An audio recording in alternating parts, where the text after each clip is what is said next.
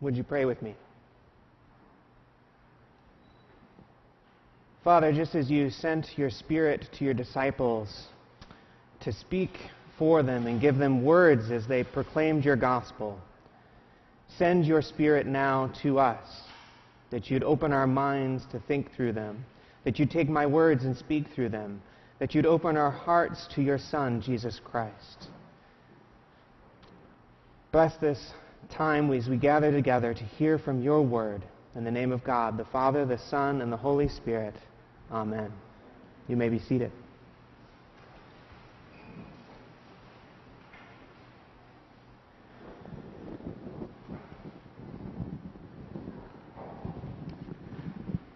When I was in seminary, I had the privilege to take a trip to Africa, and we were invited to take part in the clergy conferences in 2 dioceses in both Kenya and Ethiopia.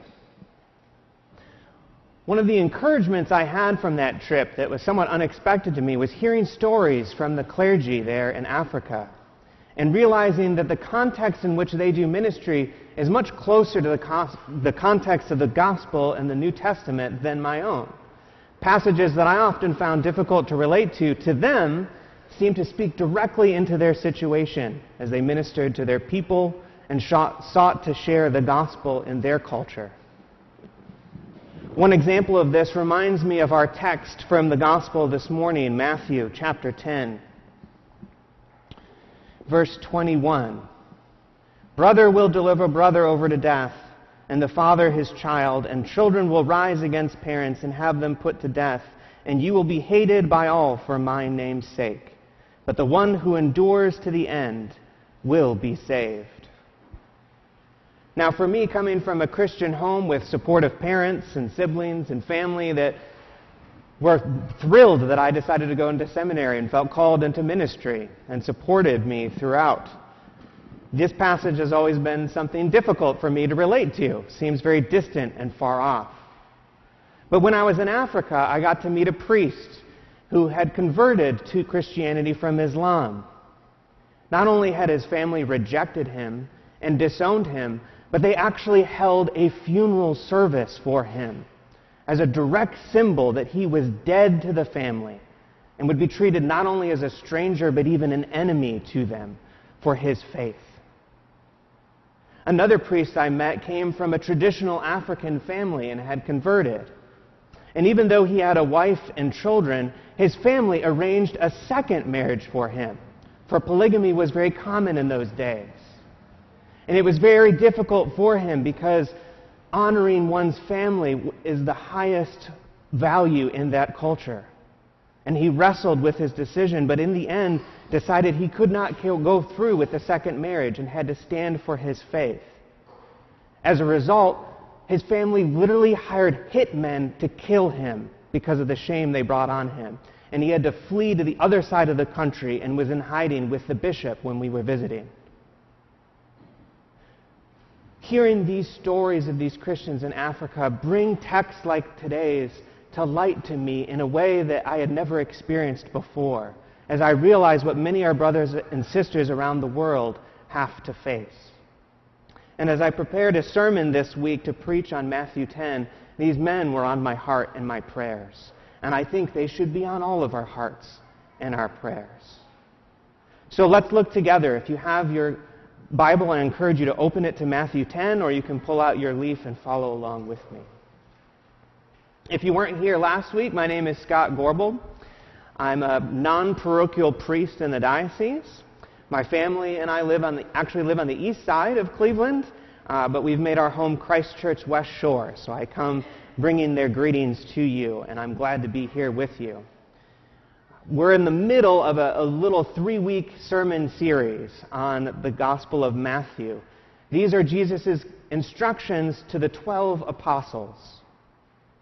As a brief recap, last week we looked at the meaning and significance of Jesus calling the 12 apostles to him as a symbol that Jesus is the Messiah, that he's reestablishing Israel and declaring that the kingdom of heaven is near.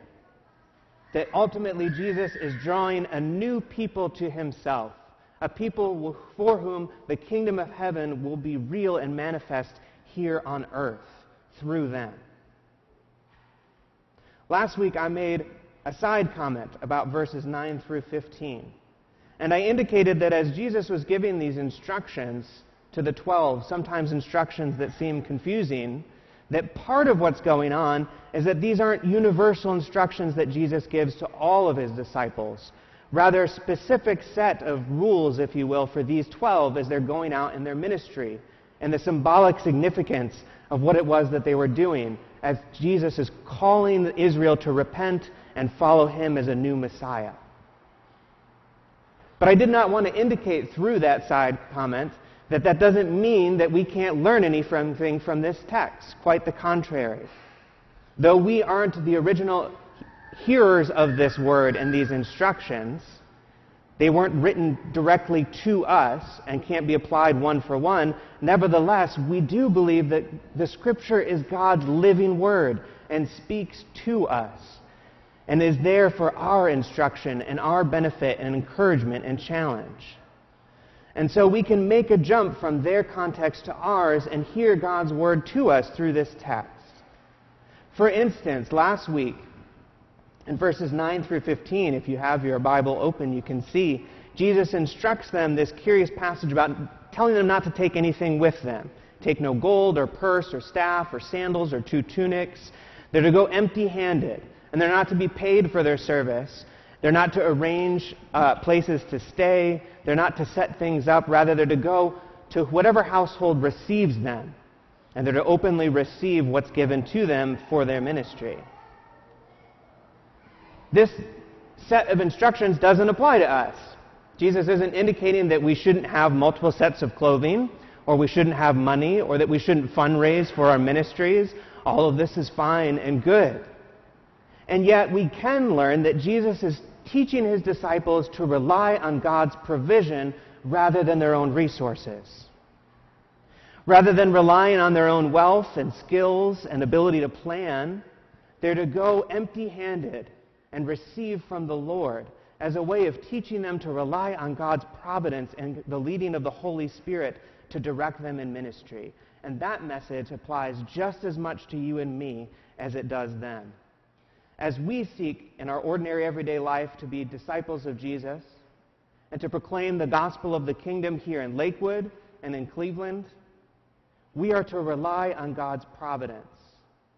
Yes, we can fundraise and plan and study and learn, but none of these things in and of themselves will bring the gospel to the world that needs it. God alone and the leading of the Holy Spirit alone has authority and power to change hearts and minds and open us up to the gospel. And so we must learn to rely on God's providence and will and come before him empty-handed. So we see the same dynamic at work in today's passage in verses 16 through 33.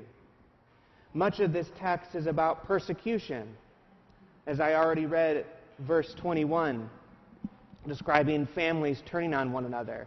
For many of us, these passages won't relate necessarily directly to us.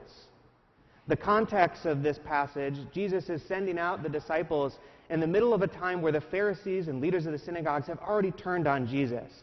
They've called him demonic, hence the verse where he says, if they've called the master of the house Beelzebub. They claimed that he was driving out demons by the power of demons.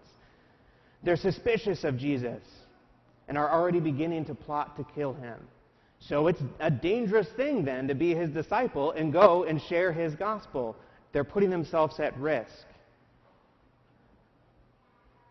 While it might not be a one-to-one, there's still much we can learn from Jesus' instructions to us as we seek to share the gospel in our own time.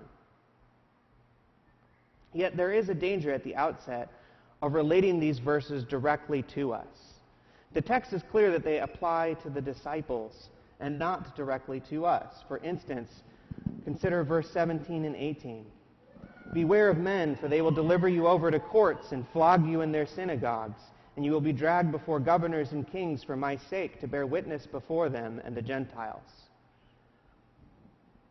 Maybe I'm wrong, but I'm suspecting that none of us have been dragged before courts and synagogues and governors for the sake of the gospel, thankfully. And it is not our job to bear witness before them and the Gentiles of Jesus' day. These are specific instructions to the 12. Likewise, verse 21, brother will be delivered over to brother to death, and father his child, and children will rise against parents and have them put to death. And you will be hated by all for my name's sake. Verse 23, when they persecute you in one town, flee to the next. For truly I say to you, you will not have gone through all the towns of Israel before the Son of Man comes.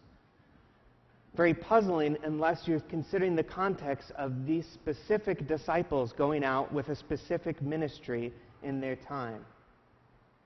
And lastly, verses 24 through 25, where Jesus warns them about the master of the house being called Beelzebub, and they will be maligned for following him and likewise labeled.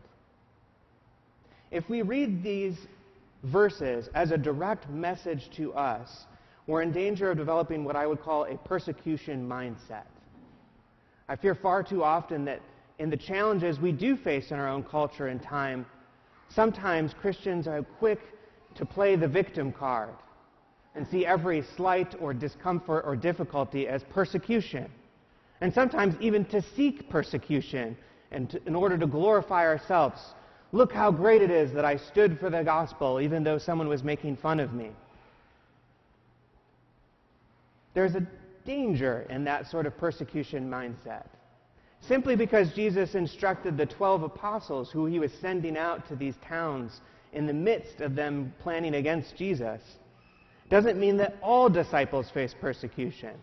Many of Jesus' own disciples in his day of the first generation continued to live comfortable lives with their families who did not turn on them, who were not brought before courts or governors or kings.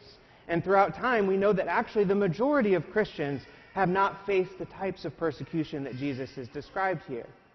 Does that mean that we are somehow lesser Christians or less faithful? By no means. Rather, these instructions are to a specific group of men, whom almost all of whom would be martyred, and all of whom would face great difficulties because of standing for Jesus, and who Jesus called them to be as the 12 apostles. We do not need to go looking for persecution or to overhype the persecution we do face. And so as we read these passages in the comfort of Lakewood and Cleveland and our lives, I would encourage us to read this as a word to remind us to think of our brothers and sisters around the world who do face persecution. I mentioned those in Africa who have faced challenges from their family.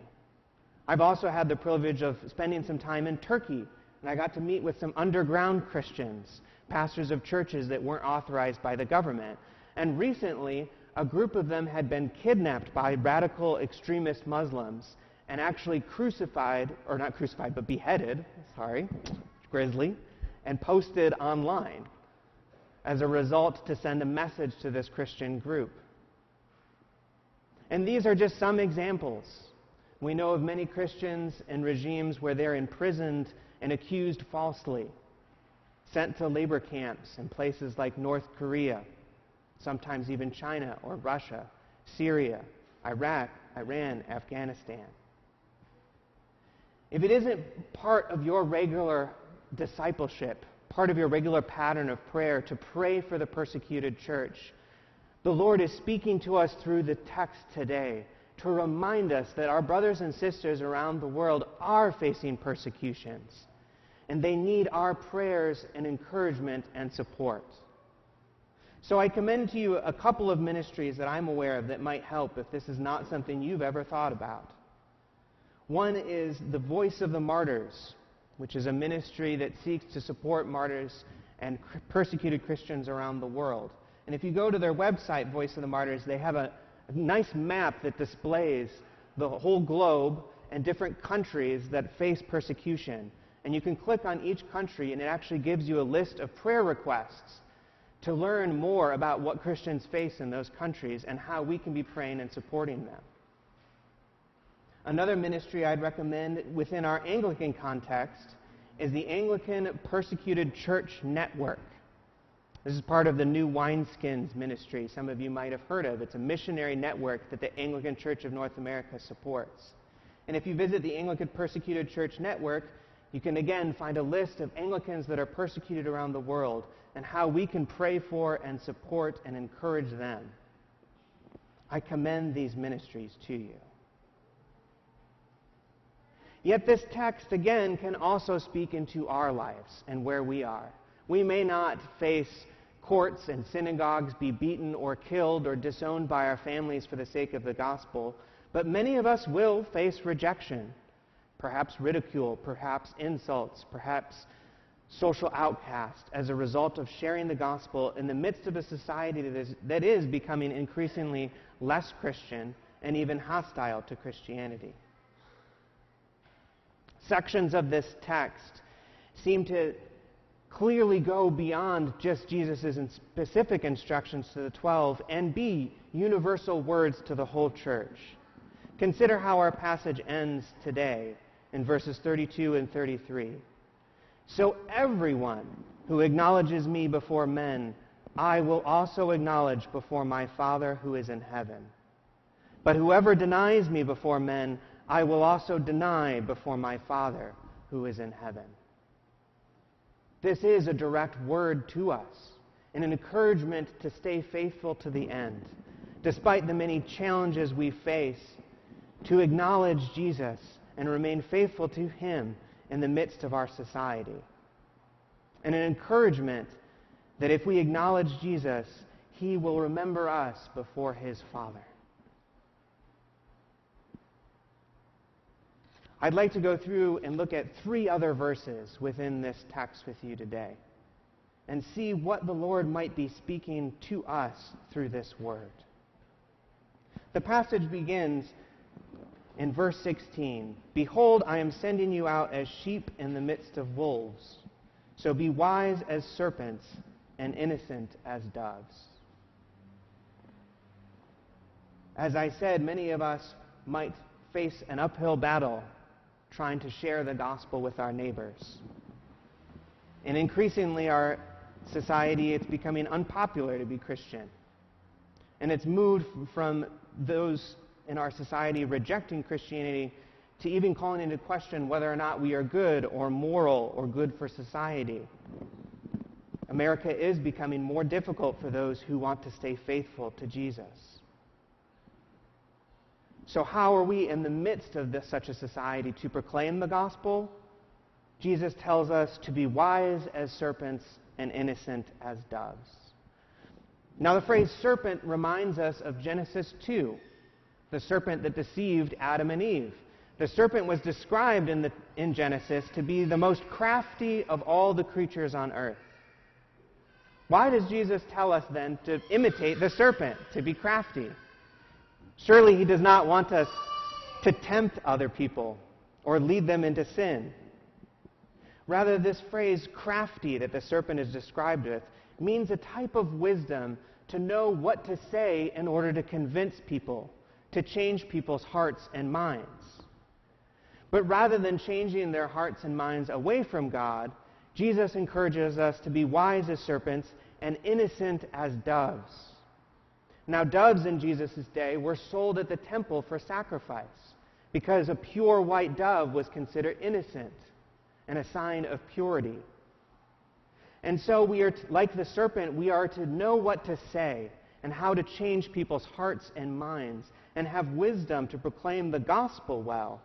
But we are to do so as a sacrifice to them, not manipulating them for our own gain, not deceiving them, rather using our wisdom as a way to bring salvation to them, as a way to cover their sins and lead them to repentance and Jesus. As I think about this phrase, being wise as serpents and innocent as doves, I think of the witness of the late Timothy Keller, who recently passed away. I'm sure many of you know Tim Keller. If you haven't read any of his works, he has some great works on evangelism and what it means to share the gospel in our context today, such as The Reason for God. And I commend those books to you. But more than his writing, after his recent death, I've been hearing many interviews and reading articles about what his legacy was and what his life was like. Beyond his words, those that knew Timothy Keller well commend his character. Tim was well respected, not only in the church and amongst Christians, but amongst many non-believers as well in New York. People who are hostile to the faith respected Dr. Keller because of his message and his intellect and his ability to articulate the faith in an intelligent way they could relate to. But more than that, it was that he wasn't trying to manipulate or deceive them. He wasn't beating them over the head with his intellect. He was representing the faith reasonably and intelligently. And yet, what those who knew him well would say is that he genuinely cared for everyone who sought counsel for them. That he would show interest in their lives, listen to them, seek to meet them where they were at. He was never demeaning or belittling or unkind. Rather, showed genuine care for who they were. And his legacy can teach us what it means to be faithful to Jesus in our day, to be wise as serpents and innocent as doves. Verse 19 through 20. This passage is how the 12 apostles are to react when they are dragged before courts and kings and synagogues. Jesus encourages them, saying, when they deliver you over, do not be anxious about how you are to speak or what you are to say, for what you will say will be given to you in that hour. For it is not you who speak, but the Spirit of your Father speaking through you. This, too, is a message to us. Though we may not be dragged before courts and synagogues, Jesus is teaching us to rely on his Holy Spirit. Just as in verses 9 through 15, we are not to rely on our own resources and wisdom and planning and abilities, but rather the authority of Jesus given to us through his Spirit. As we seek to be faithful witnesses of Christ in our own day, in our own contexts, in your own lives, Jesus encourages, do not be afraid. Do not be anxious. I don't know about you, but I often do feel anxious and afraid about evangelism. Am I wrong? Am I unfaithful to be afraid? No. Otherwise, Jesus wouldn't be given the instructions, do not be afraid about what to say. He knows that we can be anxious. What if I say the wrong thing? What if I put my foot in my mouth and make the gospel look stupid or foolish? What if I offend someone? These are all common fears to have. Yet Jesus encourages, don't be anxious about what to say, for what you are to say will be given to you in that hour. And it is not you who speak, but the Spirit of your Father speaking through you. Jesus wants us to rely on the provision of God the Father and the leading of the Holy Spirit to give us words and instructions on how to act and what to do and what to say. And so we must further our relationship with Jesus and the Holy Spirit and learn to listen and to hear from his voice as we are faithful to Jesus. This theme of not being afraid, not being anxious, goes over the whole passage. In verse 26, he says, have no fear of them, for nothing is covered that will not be revealed or hidden that will not be known. And this comes to a climax in verse 29. Are not 2 sparrows sold for a penny, and not one of them will fall to the ground apart from your Father? But even the hairs on your head are all numbered. Fear not, therefore. You are of more value than many sparrows. Jesus knows that it is difficult to live in our world. He faced those challenges himself. Rejection, ridicule, hardships. That trying to stand firm in the faith, to be faithful to God, to proclaim the gospel of the kingdom of heaven, we will face challenges. Jesus encourages us, do not be afraid. Last week I shared that we are living in the midst of a mental health crisis, what some call a second pandemic, and that the individualism and isolation in our society exasperates those conditions, that many in our world are facing loneliness, depression, anxiety. And our world desperately needs to hear the message of the kingdom of heaven, that Jesus has come to establish a new people for himself, a people who will be God's kingdom on earth, where every affliction is healed. Our world desperately needs to hear that message, but so do you and I. I imagine many of you out there can relate to the mental health crisis. Perhaps you have a diagnosis of depression or general anxiety or bipolar or something else. Or perhaps you simply struggle with feelings of loneliness, sadness, fear and anxiety, worthlessness. I know I have my struggles, and some days have been very hard in the last few years. I do not want to suggest that simply saying, have faith, will heal mental illness. Oftentimes, the struggles of mental illness take time, and take community, and take work. And if you need support and counseling, I encourage you to seek it.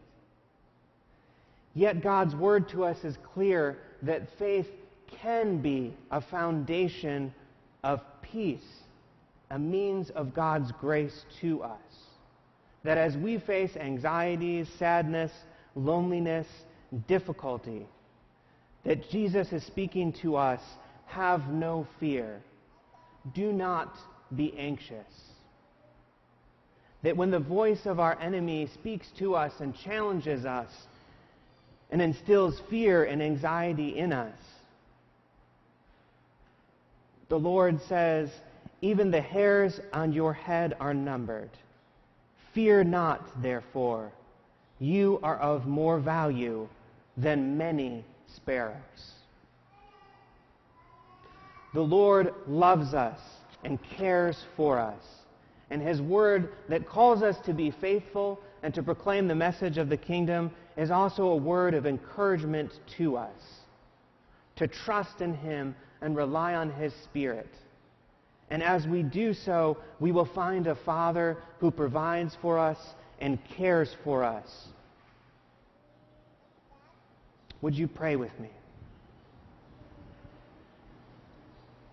Lord God, we come before you empty-handed, not relying on our resources, our own abilities and skills, cannot lead the world to the salvation that it longs for. We are wholly dependent on you. And we ask that you send your Spirit to calm our fears and anxieties, to give us the words to speak. That as we face challenges and as we pray for our brothers and sisters around the world who are persecuted for your name, that you will be with us in the midst of us. In the name of God, the Father, the Son, and the Holy Spirit. Amen.